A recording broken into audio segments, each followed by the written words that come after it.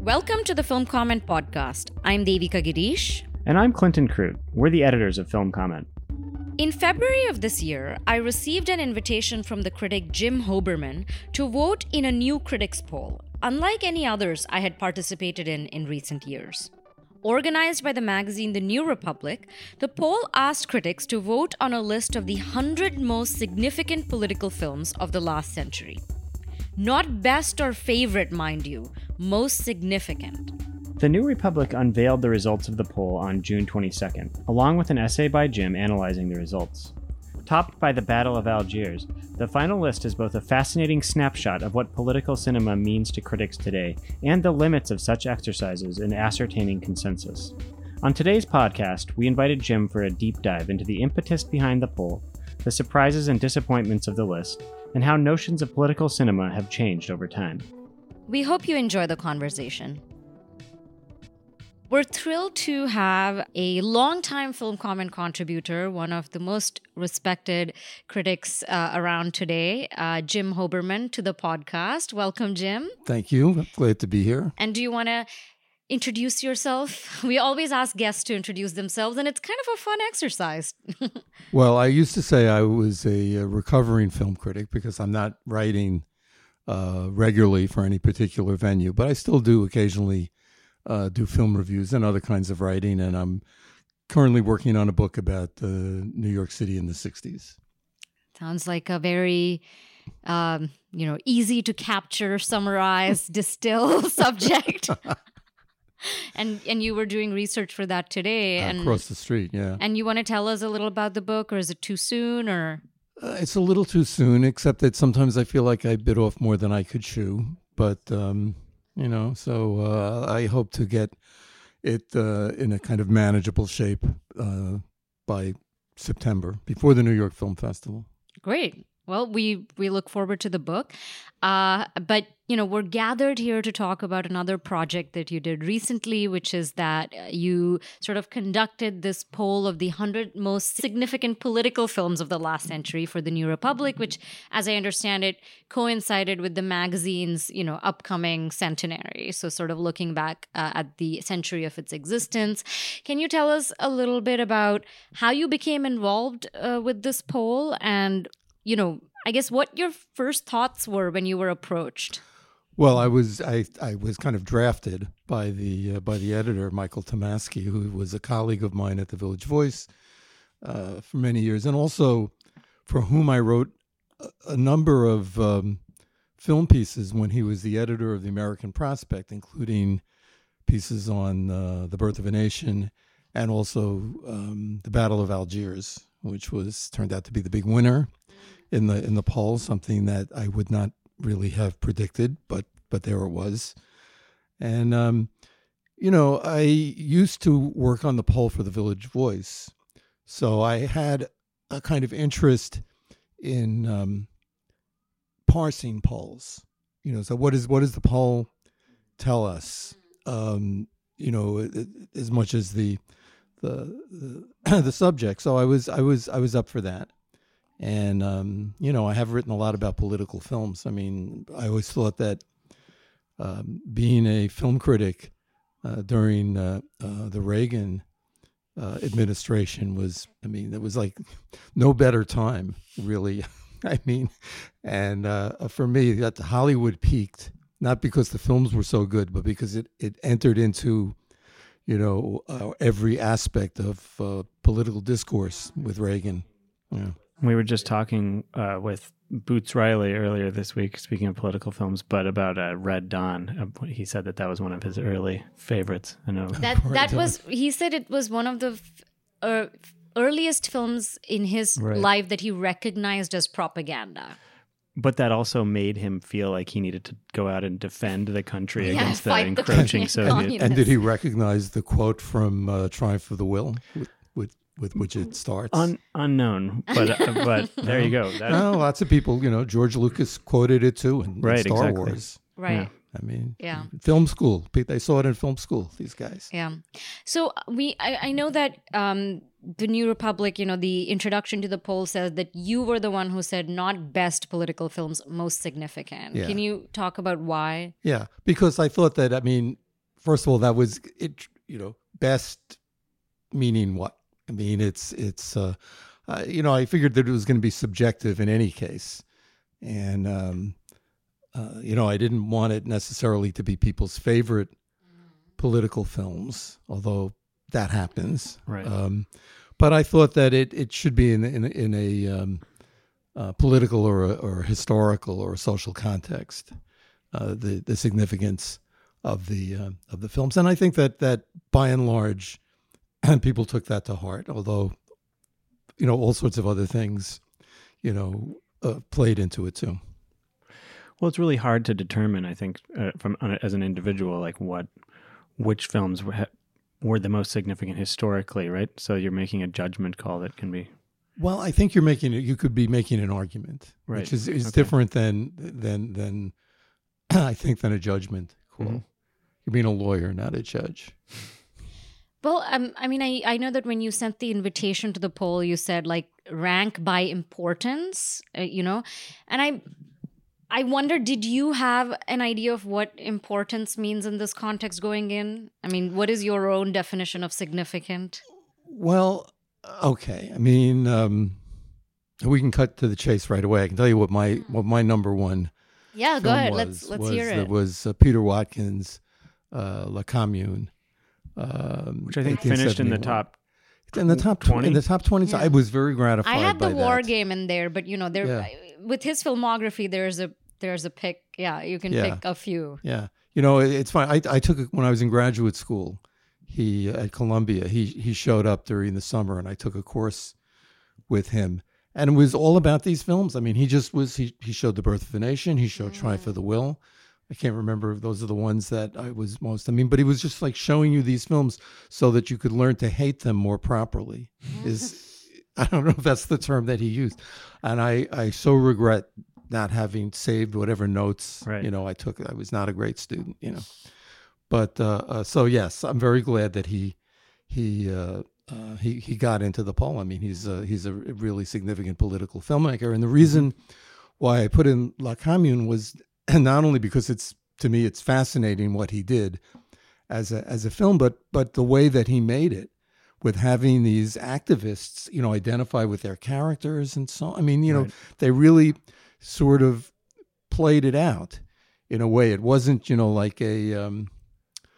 Like a historical, right? Reenactment of exactly. It wasn't a historical reenactment. Something else was going on. Something like experiential, where history was being created in addition to Colonial right. Williamsburg, That's right. Not Colonial Williamsburg, I guess. But I also included. I don't know where I put The Birth of a Nation and Triumph of the Will, but they certainly were high up on my list because, you as I said, in my essay there, you cannot deny the Birth of a Nation. I mean, there was a contretemps in the late 90s when the Library of Congress was showing, like the great American movies, and they left out The Birth of a Nation, and they had a reason for doing that because they didn't, Washington is a African American city. I mean, there were lots of people who worked at the library who were, African American or otherwise sensitive to this, and they didn't want to show it. But my feeling is you cannot, you can prepare people for it. You don't have to force people to see it, but you can't pretend that it didn't exist. I mean, I taught for many years what would have been Film 101, an introductory course at the Cooper Union for undergraduates, and it was an art school, and it got art, engineering, architecture, an interesting place, and so I had to do everything in this one course, history, the whole thing, and it was fun, but I always showed it, and and I always watched it. I mean, there were plenty of times when I put on a movie and I just went out, and I didn't sit through it, but I always sat through The Birth of a Nation because it's so mortifying. And it's just, if I was going to show it, I was going to have to watch it again. And I had a long, lecture about it and so on, Right. because, it's just, it checked so many historical boxes that you can't pretend that it But also, wasn't it there. had such a lasting impact on film form. Right. Yes. So if we want to parse Which is how primarily how it was taught to me. right, as and if like we want to parse how film form influences us, feeds us ideas about the nation, about each other, about violence, all of that, about time. I mean, I remember studying it as an example of how film shapes time, and and how it establishes our understanding of. in Triumph of the Will, it's the exact same thing. Yeah. The montage, and Oh, but yeah. also Man with a Movie Camera and Battleship Potemkin, same class. Yeah, but just to go back to Birth of a Nation for all, it personalizes history in a way that we still see. I mean, by reducing, Right. This incredibly complicated historical event to two parallel families. It became amazingly effective. And then the other thing is that it's not just film form, which is certainly true. I mean, he did invent the grammar of film, narrative film, pretty much with this. But it was, people protested immediately. It was banned in a lot of places. It inspired a counter cinema. Right. It reactivated the Ku Klux Klan. I mean, so it really intervened in history. The president of the United States endorsed it. I mean, it did a lot. It did a lot. And so all those things, there's a whole list of things that it did for the first time. Right. So are there films that you like as political films, but that are not significant, that got left off your list? Well, yes. I mean, I'm sure many, but what's an example? Well, the thing that the lack that I feel in the list personally was the absence of East European films, because that was like a favorite. I would say that was a specialty of mine. Eastern European films made during the Soviet period, and one could say that they were all pretty much political. They had to be. In various ways, and there were many that I'm sorry that I didn't push for Miklos Jancho's films, for example. I mean, but other ones too. So I feel that as that's the absence that I feel. But I think that there would have been other ones. I mean, there were plenty of films that people came up with. That No, for example, which I said, oh right, that's a fascinating The film. Pablo Larraín. Yeah, the Pablo Larraín. I think when I was making my list, I really was thinking of intervention. I mean, how in the way they're made or showed how they intervened in some way in the world around them. And I think what was the challenge for me was defining the scope of that intervention. So something like The Birth of a Nation, I mean, you just listed all the ways in which it impacted history, and the president is involved, and there's protests and a counter cinema. And then a couple of films that I had on my list, like Night Cleaners, for example, their scope is much more limited in the sense that the scope is their subject. They didn't necessarily bring about a revolution, or they didn't contribute to some kind of renewed labor struggle, but they impacted something outside of the film, and that felt really necessary to me, even if that was not that far outside the film, even if it was not like the world. It felt crucial that they in some way interacted with real life, real people, and rethought some ideas about what it means to, work with images in allyship to movements. And so that was kind of, for me, I guess, the defining characteristic. And I think it felt important for me to emphasize this idea of intervention, because I do think we live in a time when the words like political, radical are applied very widely to content and even to form, but without a consideration of actual material intervention. So studios will often call films political or radical, even though they're not actually intervening in the order of things at all. I was wondering if this was something that you Yeah, I mean, confronted. I was afraid that All the President's Men was going to win. I mean, along those lines. And I think that with Night Cleaners, you're also talking about a movie that was collectively made. Exactly. Which I think is very significant. And, I think that there are these collectives that produced films. I mean, You mentioned Newsreel and some other groups like that. Newsreel and even the Film and Photo League, and that was an international thing. So there's Black Audio Film Collective. Yeah. Somebody brought up the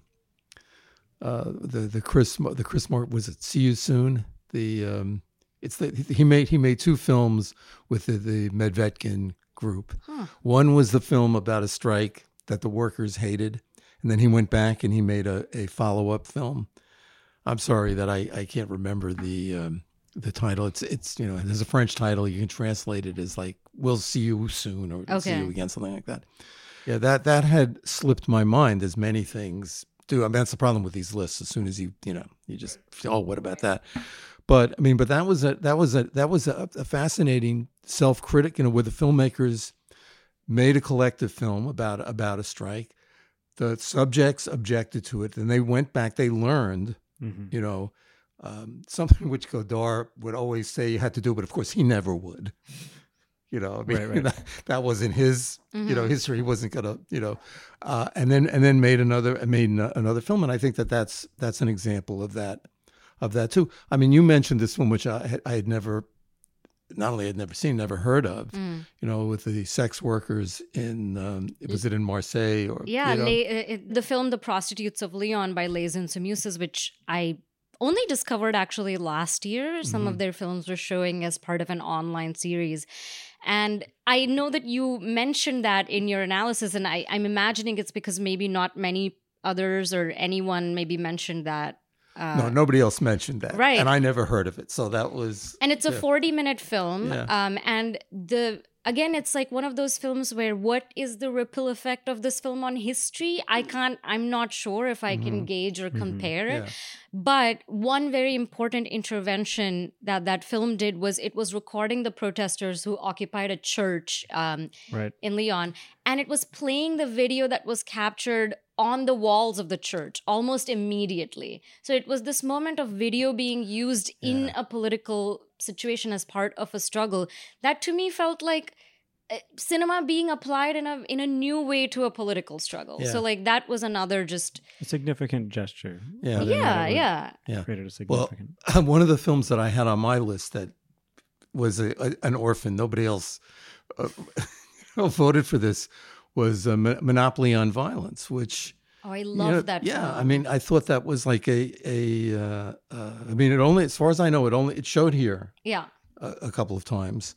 And, making the filmmaker, David Dufresne, who's basically, I think he's more a journalist than a filmmaker. Yeah, or a scholar or something. Getting this idea. Well, actually, his history is interesting. He was like a punk. And that's why he hates the police. I mean, at his first thing, was like making these punk rock films or something in the south of France. I don't know. Anyway, the idea of getting these vernacular videos and using them as a basis for a film, but having people who are in them respond to them at the same time. I mean, I thought that was an amazing form of collective filmmaking. Right. And to me, the intervention of that film is in the lives of the people who were in the video. So, that film is not like bringing down the police in France, but it's allowing the victims and perpetrators, because there's cops also that he brings in for these conversations, to experience something like a dialogue that could be transformative on a personal or interpersonal level. But unfortunately, it did contribute to the change of the law in France, making it illegal to film the police. That film did that? Well, it happened. Or like it was at that time? Yeah. Wow. Yeah. Yeah, all the different ways in which films are significant. Yeah. I mean, the French critics who I spoke to about it hadn't even heard of it. which I thought was What was pretty that? amazing. Was it at the New York Film Festival? Yes, it was in a It sidebar. was. Yeah, it was It in the spotlight section. And then it was on Mubi for a little bit. Yeah, it was during the COVID. It was one of the Right. COVID festivals, so that it was you could only see it online. Right. I think. Yeah, and then I think another film that I had was Afrique sur Seine. It's from the 1950s, and it's widely regarded as the first film made by Africans in France. Mm-hmm. And it's a very short film, kind of roughly made, but that seems significant to me. I think also because I, in my mind, was needed to position myself against a very Eurocentric idea of political cinema. So like there's a lot of French cinema that would be counted as political cinema that would more readily appear in people's minds as political cinema. I mean, there's so much stuff from, just the 60s. But I thought that in that environment, for three Black men to just pick up a camera and say, like, we're going to make a movie that, like, challenges images of just Frenchness, felt like a political intervention to me. And I saw that as part of a series at the MoMA about sort of proto-New Wave films, like forgotten or kind of early New Wave films. And that's another thing. Like sometimes we put a lot of weight into firsts, like the first film to do this or the first like person from this community to make a film. I mean, it's the same with My Survival as an Aboriginal, which was made by Essie Coffey, an Australian Aboriginal filmmaker, and she was the first Aboriginal filmmaker to make like a feature-length documentary in Australia. And I don't know, I was wondering, like, how do I gauge the significance of something like that, which seems completely forgotten? So is that significant if it isn't even really in people's minds or on the records anymore? Well, sure, but I mean, if you're thinking about, this is the problem with, or the nature of polls. I mean, it's the same thing as public opinion polls. Right. I mean, in public opinion polls, you're asked a lot of yes or no questions to which there may not be a yes or no answer. I mean, it's the same thing, during a trial also. If you're on the witness stand, they're saying yes or no, yes or no. And things that can be more complicated than that. So what you're getting always is a kind of consensus view. And if you want to introduce something into that, I mean, that's how you do it. The thing is that, I was thinking back on other experiences I had, as a critic with trying to broaden the spectrum, and sometimes, I belong to these critics organizations, the New York Film Critics Circle and so on. That's a whole story too. But anyway, so I would sometimes introduce things just to get them out there, and whether it worked or not. And once in a blue moon, it actually did. But in a large poll like this, you can't, you're just, you throw something out there, and, I mean, maybe if they publish the list of every single film that people voted for, it will get in there. And this is not to say that it shouldn't be done. It's just to say that it's in the nature of polls to marginalize. Well, they're democratic, so they're... Well, how many of the films, did any of your films make the top 100? I didn't really corroborate. I mean, a few did. Handsworth Songs is in the top 100. Yeah, and the War Games. The War Game is in the top 100. So a few did, but I mean, I think that the exercise was really like defining the scope of my history and like the scope of my politics. Well, I mean, I think that Hour of the Furnaces was that on your list too? So that got into the top 50. And actually, I was very surprised it wasn't higher than it was, because again, maybe it's a generational thing, but like me going to college, that was the number one political film, right? Like that's the film, that's the manifesto, the Third Cinema Manifesto.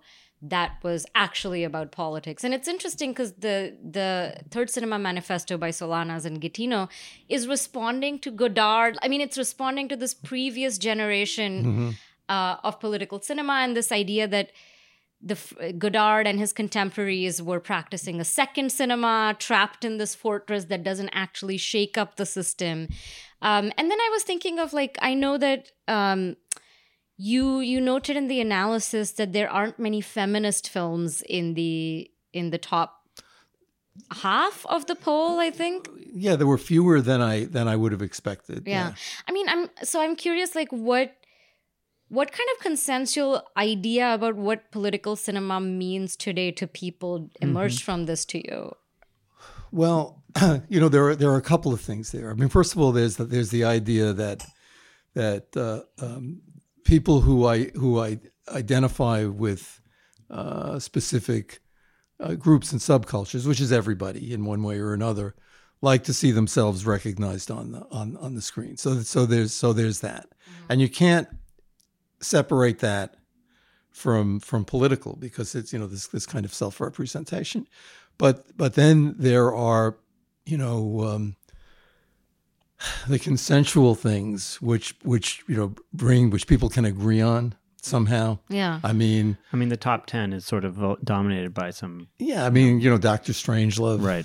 For example, I mean, that's a movie that certainly. But I saw that when it came out, and I was like 14 or whatever. It certainly made a big impression on me. Mm-hmm. I mean, I went to see. It's the first film I ever went to see twice. All the President's Men is also, which was surprising to me, but we can. Well, as I say, I was relieved that it didn't finish number first. one. Yeah. Yeah, but one of the things I did when I asked the chat bot, and it turned out to be pretty accurate. Say a little bit about that, because I thought it was very interesting you did that. Well, I did that. I mean, this was at the moment when, of course it hasn't stopped, but this was, really when, AI and chatbots everybody was fooling around with them. Right. So I just for the heck of it, I just did that. I said, what are the most, significant political films? And first they gave me just a bunch of American films. I said, no, I want to know international. And then it gave me, 3 or 4, and the bot, I'm speaking about it like it's a living thing.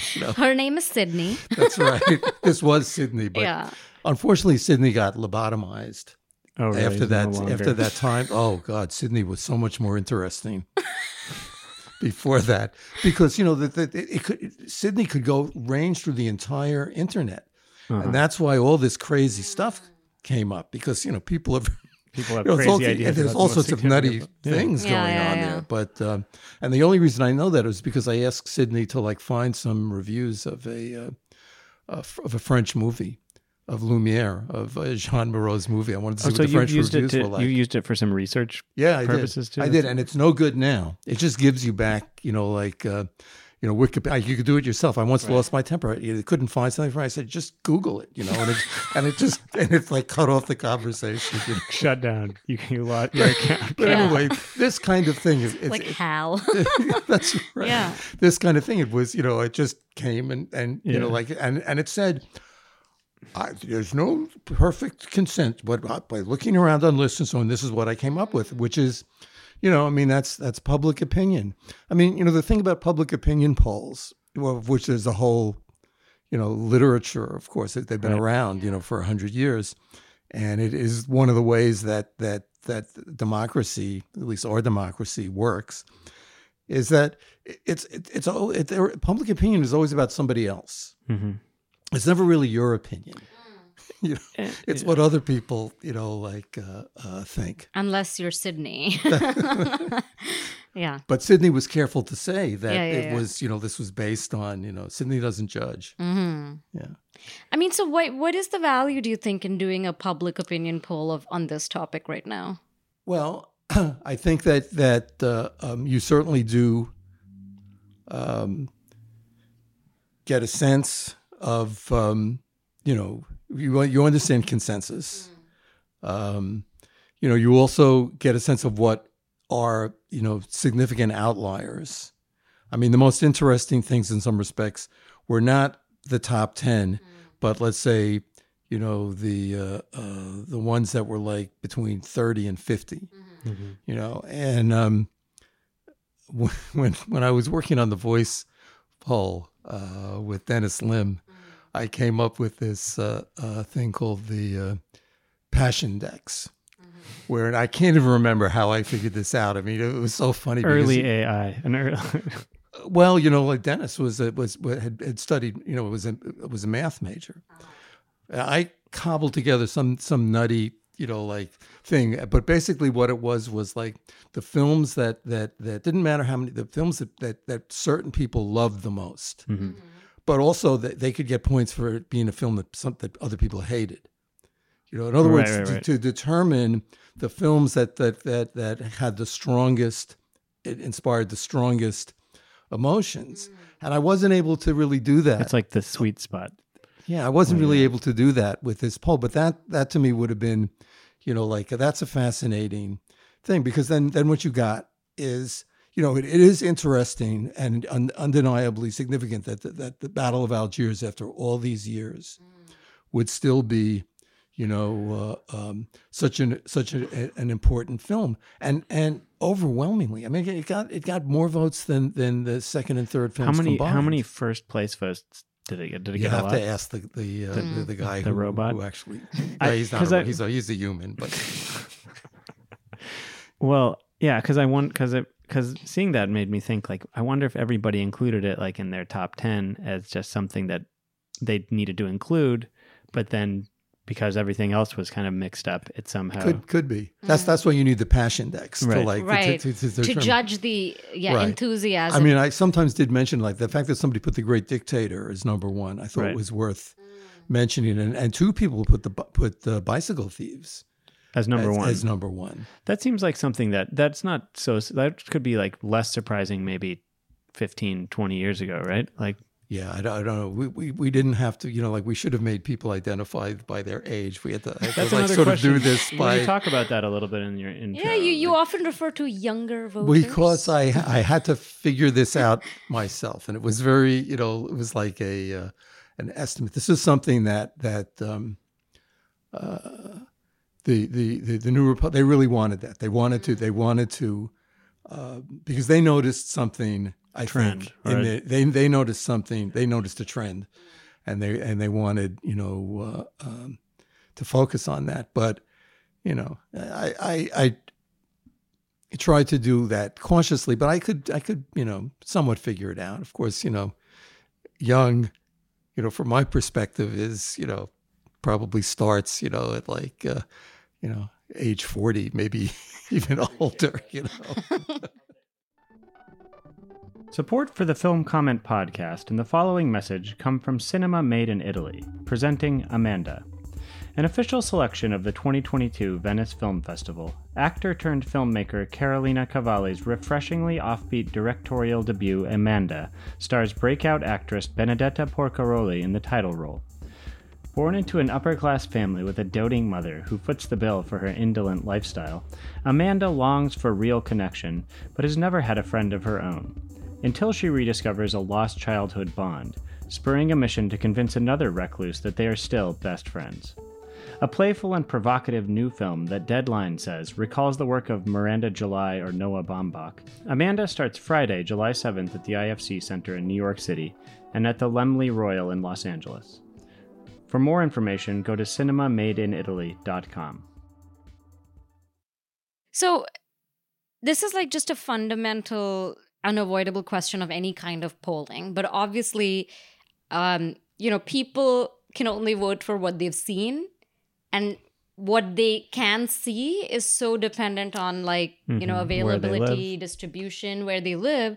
But it felt to me like something worth thinking about even more carefully for a poll like this, because what becomes significant also has to do with what kind of reach it is able to have. So it kind of goes back to my question, like there are films that I thought are really significant, but the reason they maybe didn't make that kind of historical impact was because they were made by people who didn't have money, who didn't have distribution, who I don't know. So how do you kind of reconcile those notions in the results of this poll? Well, I mean, you have that problem, in any kind of poll or any kind of film criticism. I used to get this all the time at the Voice. I mean, writing about these obscure things, When I used to do 10 best lists for The Voice, there was always, like a certain amount of reader pushback. What was he talking about? What is this stuff? We can't see it. Yeah. And the thing is that I certainly could understand that. That if people didn't live in New York or the Bay Area or Toronto, it was really hard to see a lot of this stuff. But there's like a value in putting it on the record that has been seen. I agree. I agree. But I guess it just made me wonder even more broadly if like the most effective political gestures are the ones that reach most people. It kind of opens up into that question. But it's also that. But you could frame it in the opposite way too, in terms of like manufacturing consent. Like the movies that are most broadly seen are the ones that are intended to be most broadly seen. Right. Or intended, allowed, and like supportive of. Yeah. Well, a point that I was trying to make, and maybe I should have carried it through, is that. In the nature, certainly when I was writing about Hollywood movies, in several books, and the idea was that I made an analogy between Hollywood and American politics, in that the idea was to make something that the greatest number of people would go to see, right? And it was like a business model, but it was the same thing that politicians were doing.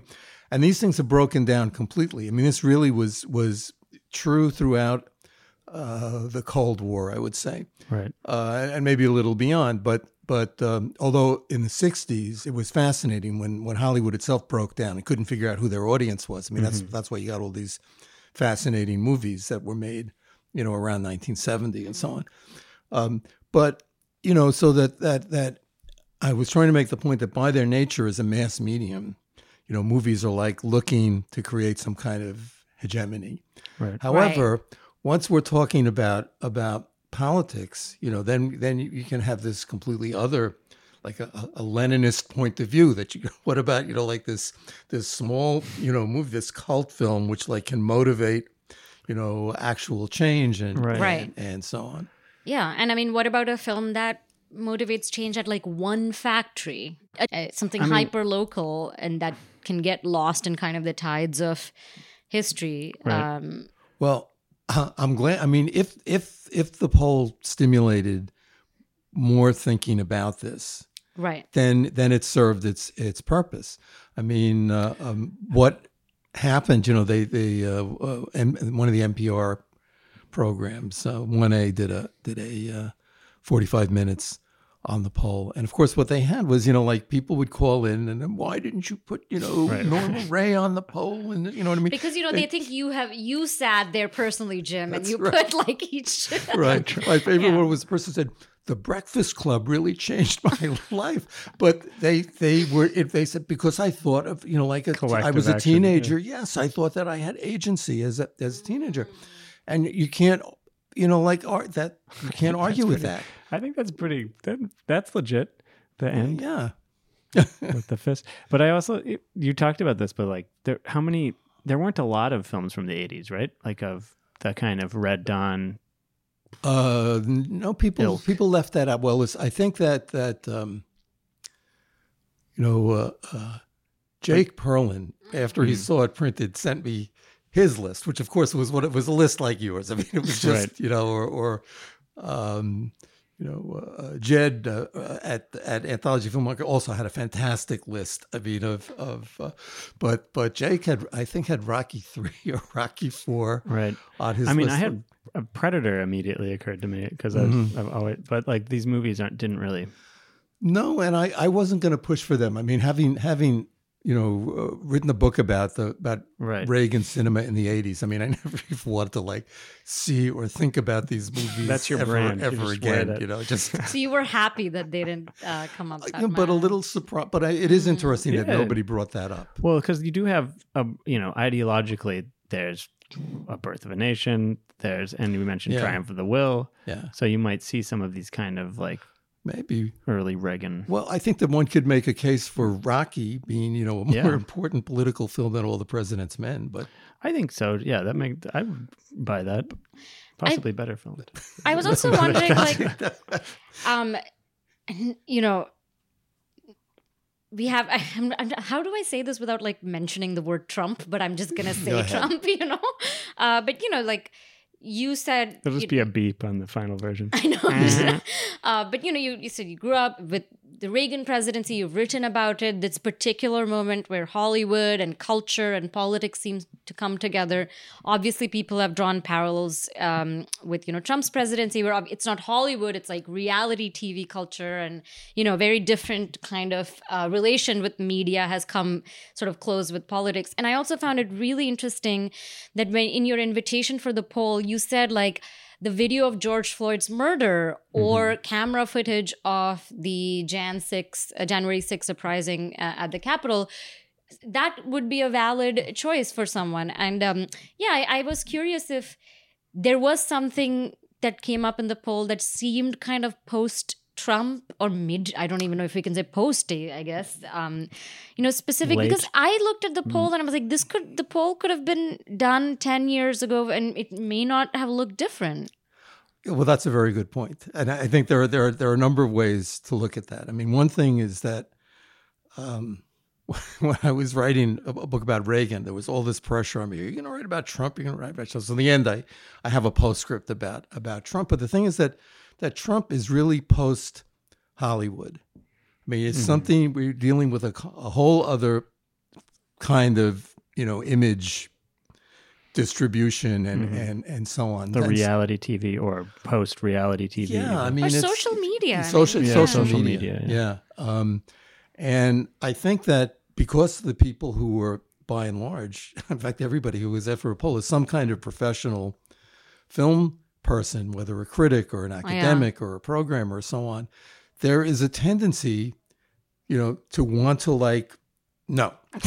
Right. Not to, I mean, the closest I think would have been, the vernacular videos. And a couple of people did vote for them. I mean, Mia Mask voted for, the Rodney King, a film, and people mentioned the Zapruder footage got some mention, and some other. There were a few things here and there scattered, but by and large, people did not go there, and tended to focus on conventional movies. I mean, there even were fewer documentaries than I would have expected.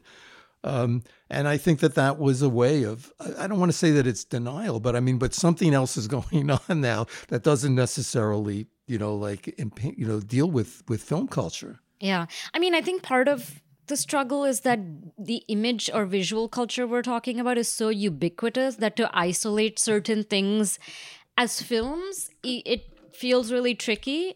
But also, I think for me, when I read that, you suggested that this is also a direction one could go in, and I wondered, and I guess I feel a little bit protective about the idea of cinema. I mean, it feels like if there's a poll called political films, that it's also a way to justify what the existence of films at a time when the boundaries do seem to be very porous. And also, I think cinema has always been associated with some aesthetic component, there is attention to form even in a documentary. And I'm it feels icky to include films like, footage of a riot or of a murder in that category. They're not necessarily intentional works of... They're not intentional, but that also are documents of horrible real life suffering. Right. And place them next to Rocky 3 or something. Or not even Rocky 3, even Hour of the Furnaces. To me, that seems like... So I'm just talking about, there were these two impulses for me, to be protective of the category of cinema, and then also to maybe not suggest that cinema is more... there is something a little frivolous about cinema, and I would like it to be that way, if that makes something a little superficial. Well, I think this is a very bold admission to make, because I mean, basically, you're taking, and I completely understand what you're saying. It's kind of a conservative point of view, and in a way that you want to conserve right cinema, which we all do, but all I can say is that, and that certainly is a valid point of view, but life marches on. And, things have changed. And to me, Hollywood is completely subsumed in, to me, Hollywood is now identical with Marvel, the Marvel universe. Right. I mean, I understand that there can be interesting movies made. Maybe Oppenheimer will be an interesting, I don't know. I mean, I certainly have been disappointed by the movies that I actually go out and see. And my feeling is that okay, so they came upon this, they finally reduced it down to this one thing, this one sort of universal thing. And maybe there are nuances which I don't get. I could accept that too. I mean, I used to say, when I lost my job at The Voice, I said, oh, good, I'll never have to look at another superhero movie again. That's like the upside of that. So I'm not saying that people can't distinguish between them, because I'm sure that they can. But my point is that as a form, it does not seem to be as exciting, let's say, as it was in other periods. And I don't want to fetishize the 60s, although obviously that was a very good period because there was not all this competition. I mean, there weren't all these other things going on. Movies were what there was. But, I mean, it's the same thing when everybody was talking about how serious, cable TV was. But, that never worked for me. But I understood that point that people could. You mean like the golden age of TV, or what, like the. Yeah, the Wire or The Sopranos were like really, and I don't disagree. Mm-hmm. But then there was the idea that that's where all the energy is. Did anybody put The Wire on their list? I feel like that would be like no, but that's fascinating. Nobody did. People stayed away from TV, which is also interesting. Yes. Not even, I mean, Twin Peaks isn't, there's always someone who puts Twin Peaks somewhere, no? No, I don't think that, I don't think that David Lynch got any votes. Huh. And who got very few votes? Michael Moore. Yeah, that's not so surprising. I feel like he's no longer. I think you were surprised? Well, the NPR listeners were really indignant. Okay. I think it is not surprising for this generation, if I may say that. Yeah, I prefer to teach. I teach a course in a seminar in documentary activism. And when it comes time, I show Tony Buba rather than Michael Moore, because he's somebody who's working with an actual, in a community, in a city, in a, I mean, it's anyway. Yeah. I'm curious, were there any trends in terms of the filmmakers' race, gender that you notice? Is it primarily white men filmmakers or? Yes, I thought it was interesting that and telling that Chantal Ackerman, who I wouldn't have thought of particularly as a political filmmaker, got votes for several films, not just Jean Dielman. I thought that I like the fact that Lizzie Borden got a vote, and I saw that as like to some degree, a generational Sarah Mulder thing. Also, right? Sambi Zanga? That might have gotten one or two. Okay. But in general, I mean, there were What about Cinda Firestone Attica? Anyone put that one? I don't think so. I don't know. I didn't see it. I looked for that one because that is a movie. But I would say that and of course, Selma got a lot of votes, and 13 got some votes. Mm-hmm. No, I would say that there did seem to be, although predominantly, the voters are predominantly white and predominantly white male. I don't know if predominantly white heterosexual male, that we didn't ask, but that would have been interesting if you had. but that that race seemed to be people were much more attuned to that than gender, I thought. Yeah. And I mean, the first line of your essay, the poll is about those who are polled, and I know you said that there are several people who declined to participate too. So it's also a snapshot of those who find polls significant, right? I mean, these are Yes. those who find them worth That's right. engaging with. Exactly. Yeah. Yeah, they feel like voting. Yeah, and they feel like their vote counts for something. I mean, really, That's you could right. extrapolate quite a bit from this, Yeah. and Yeah. No, but when you said that it's a democratic, yes, it's like an exercise in democracy, and Who shows up to the polls, right?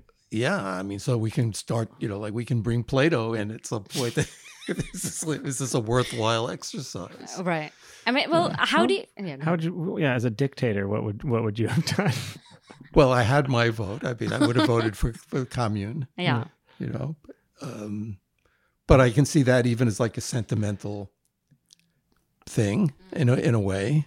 We obviously do our own end of the year Yeah, poll, so you and know what it's like. and people don't understand so much of it is just who responds to your email. Like sometimes that's it goes to spam. Like who responds Yeah. on deadline. I mean, Yeah.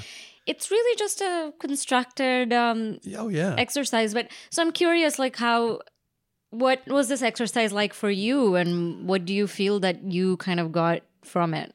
Well, originally they wanted me to run the whole thing. I said, no.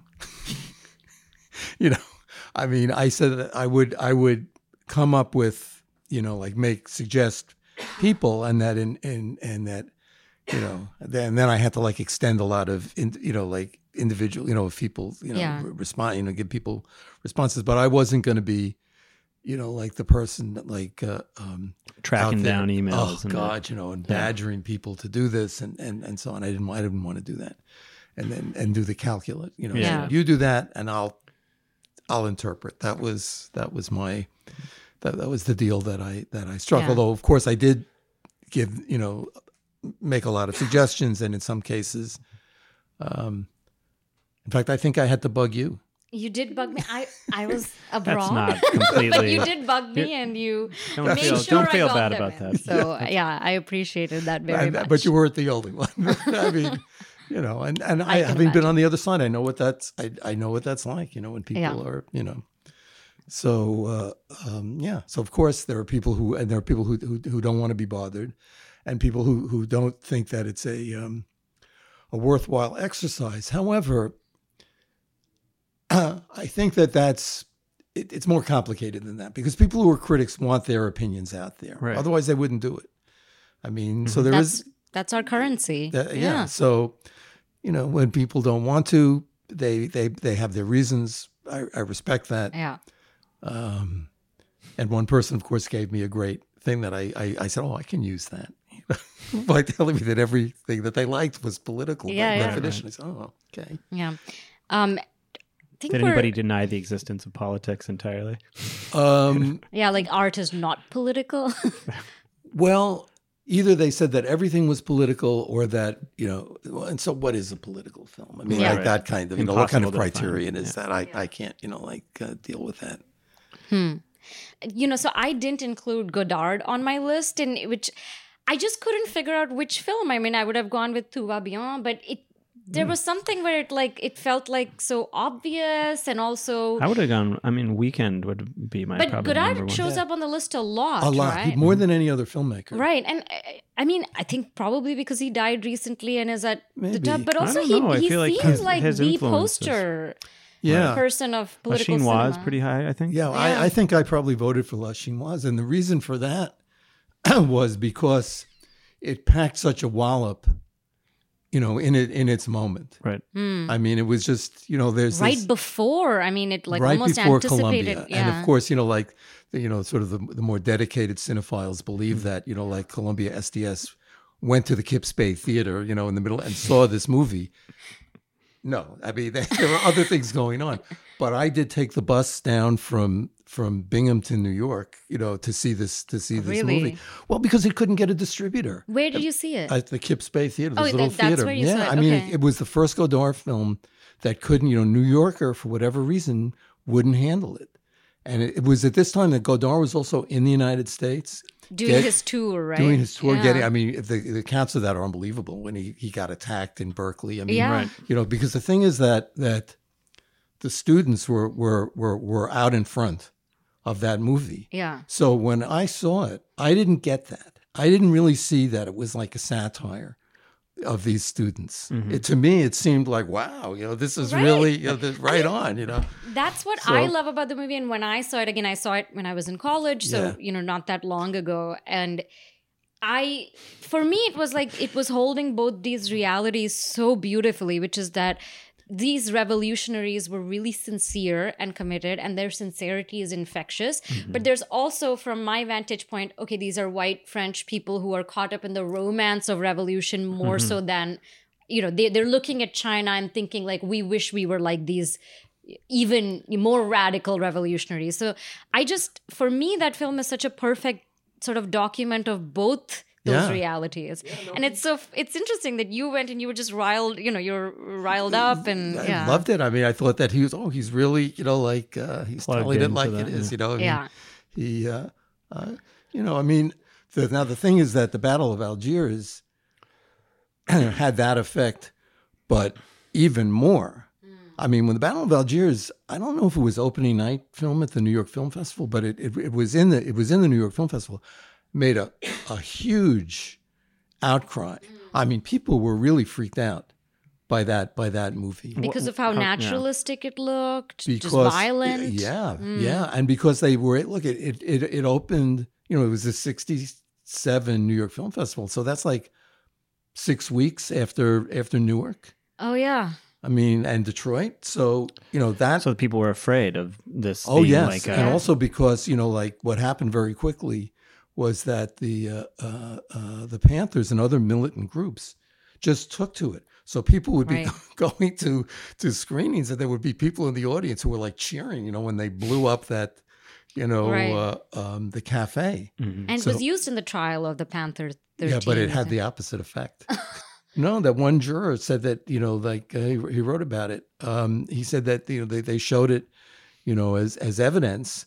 And then he just said, well, it helped me understand, their worldview, and they were acquitted. I mean, that's it. That trial went on forever, but it, ultimately, they were not convicted. Right. Yeah. It's so interesting. Like these examples are also in part accidental, right? Like they happen to be made and come out at a particular moment in a particular place where they ended up having this effect. Yeah.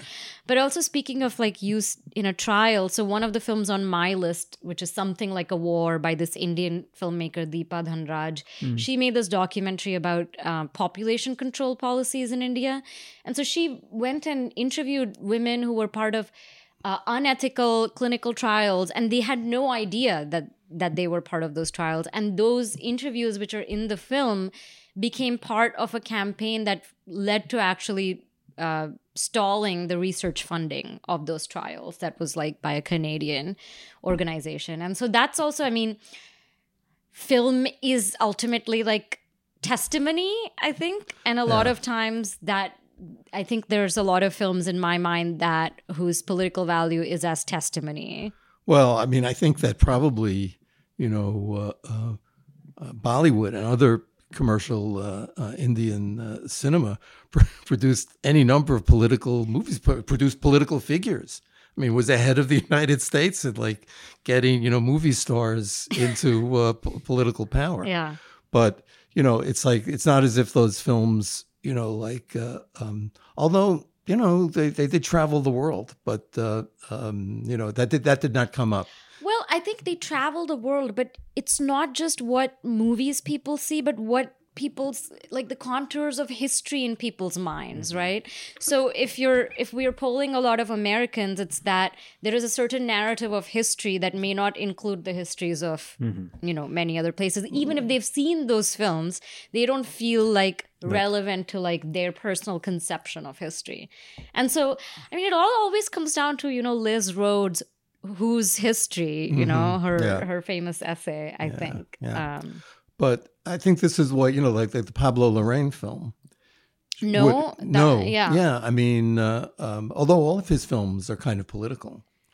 In very different ways. In different ways. About politicians. That's right, yeah. But I do think that that in terms of outside of France, of course, That one, I was struck by the number of Latin American films, because that seemed to me to be that's like they were too low or too. No, I think that they're representing. You know, it's not just Hour of the Furnaces. It's Memories of Underdevelopment, Battle for Chile, and Battle of Chile, and there were some other ones that Glauber Rocha films. I mean, yeah, people must have voted for his films. Yeah. He got a few. Yeah.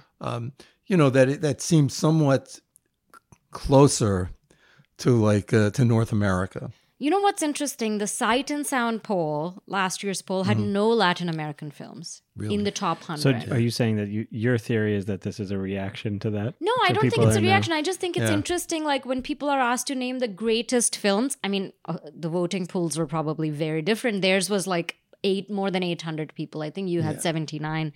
But thinking of like the greatest and the most political, and of course, Latin American cinema, you know, the theories of imperfect cinema, you know, they weren't trying to, some of the radical filmmakers weren't trying to make like the greatest, most beautiful films. They were trying to do something different. So I wonder if there's, I mean, not to say that there aren't like stunningly beautiful films there. No, but you know, Los Olvidados is a political film too.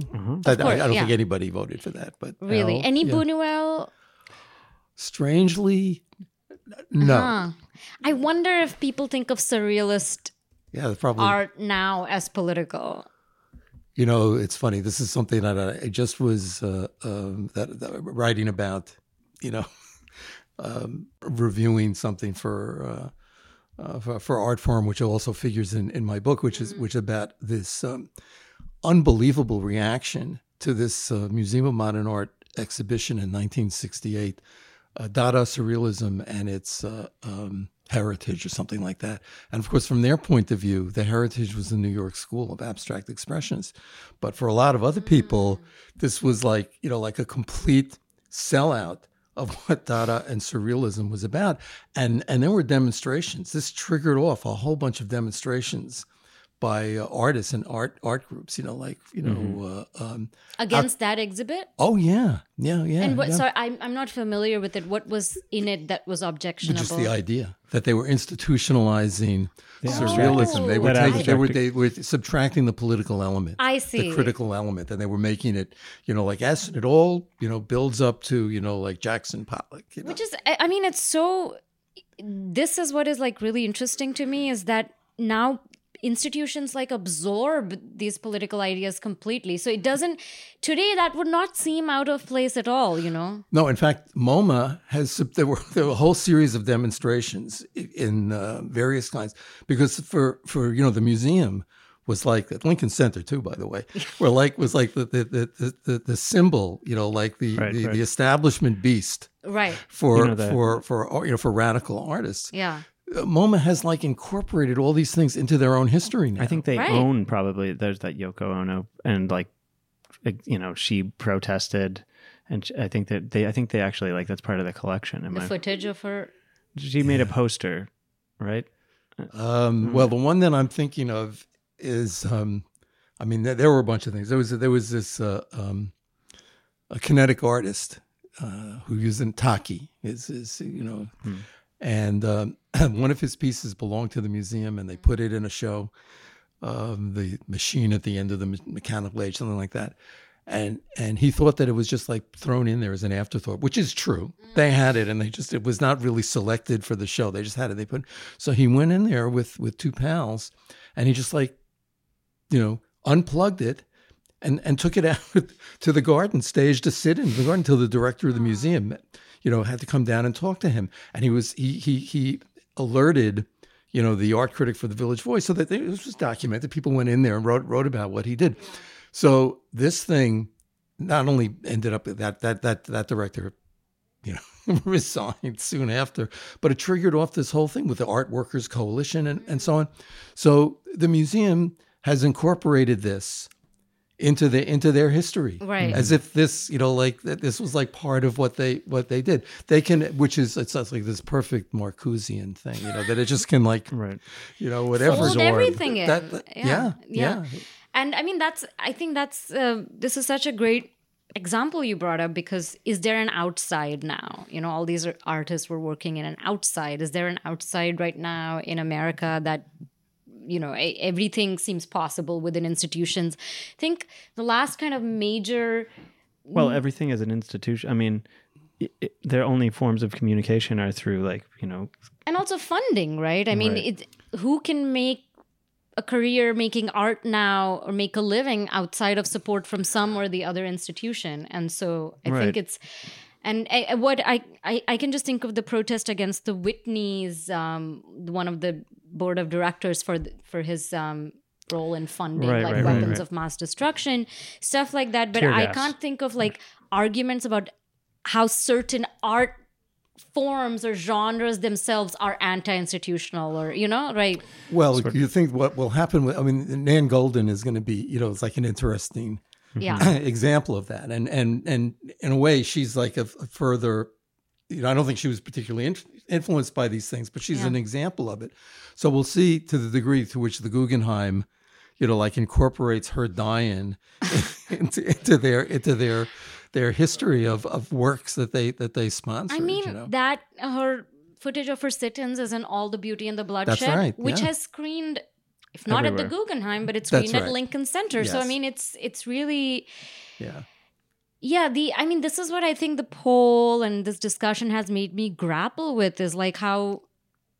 Who won? But it's how these terms have gotten very neutered sometimes, it feels like, And I mean, I also should say that I'm, I have this feeling of it's all so cynical now, but it's because a lot of my understanding of the movements we're talking about in the past are from a great distance, and so they seem very romantic. Yeah. But even I mean, the way people in the 70s and 80s were talking about the 60s, I mean, there's always a sense that we're, losing the space for political articulation and art, but I don't know if that's just an ongoing, confrontation. A sense of belatedness is universal. Right. A very good way of putting it. Yeah. I think we should maybe wrap up there. That's a great kind of drop mic quote. But thank you so much, Jim, for joining us. This was such a great conversation. I think this poll just has been a very thought-provoking kind of exercise for everyone, and I hope it keeps generating the kind of conversation we just had. Well, I'm glad, and I enjoyed this conversation very much. Thank you. Thanks.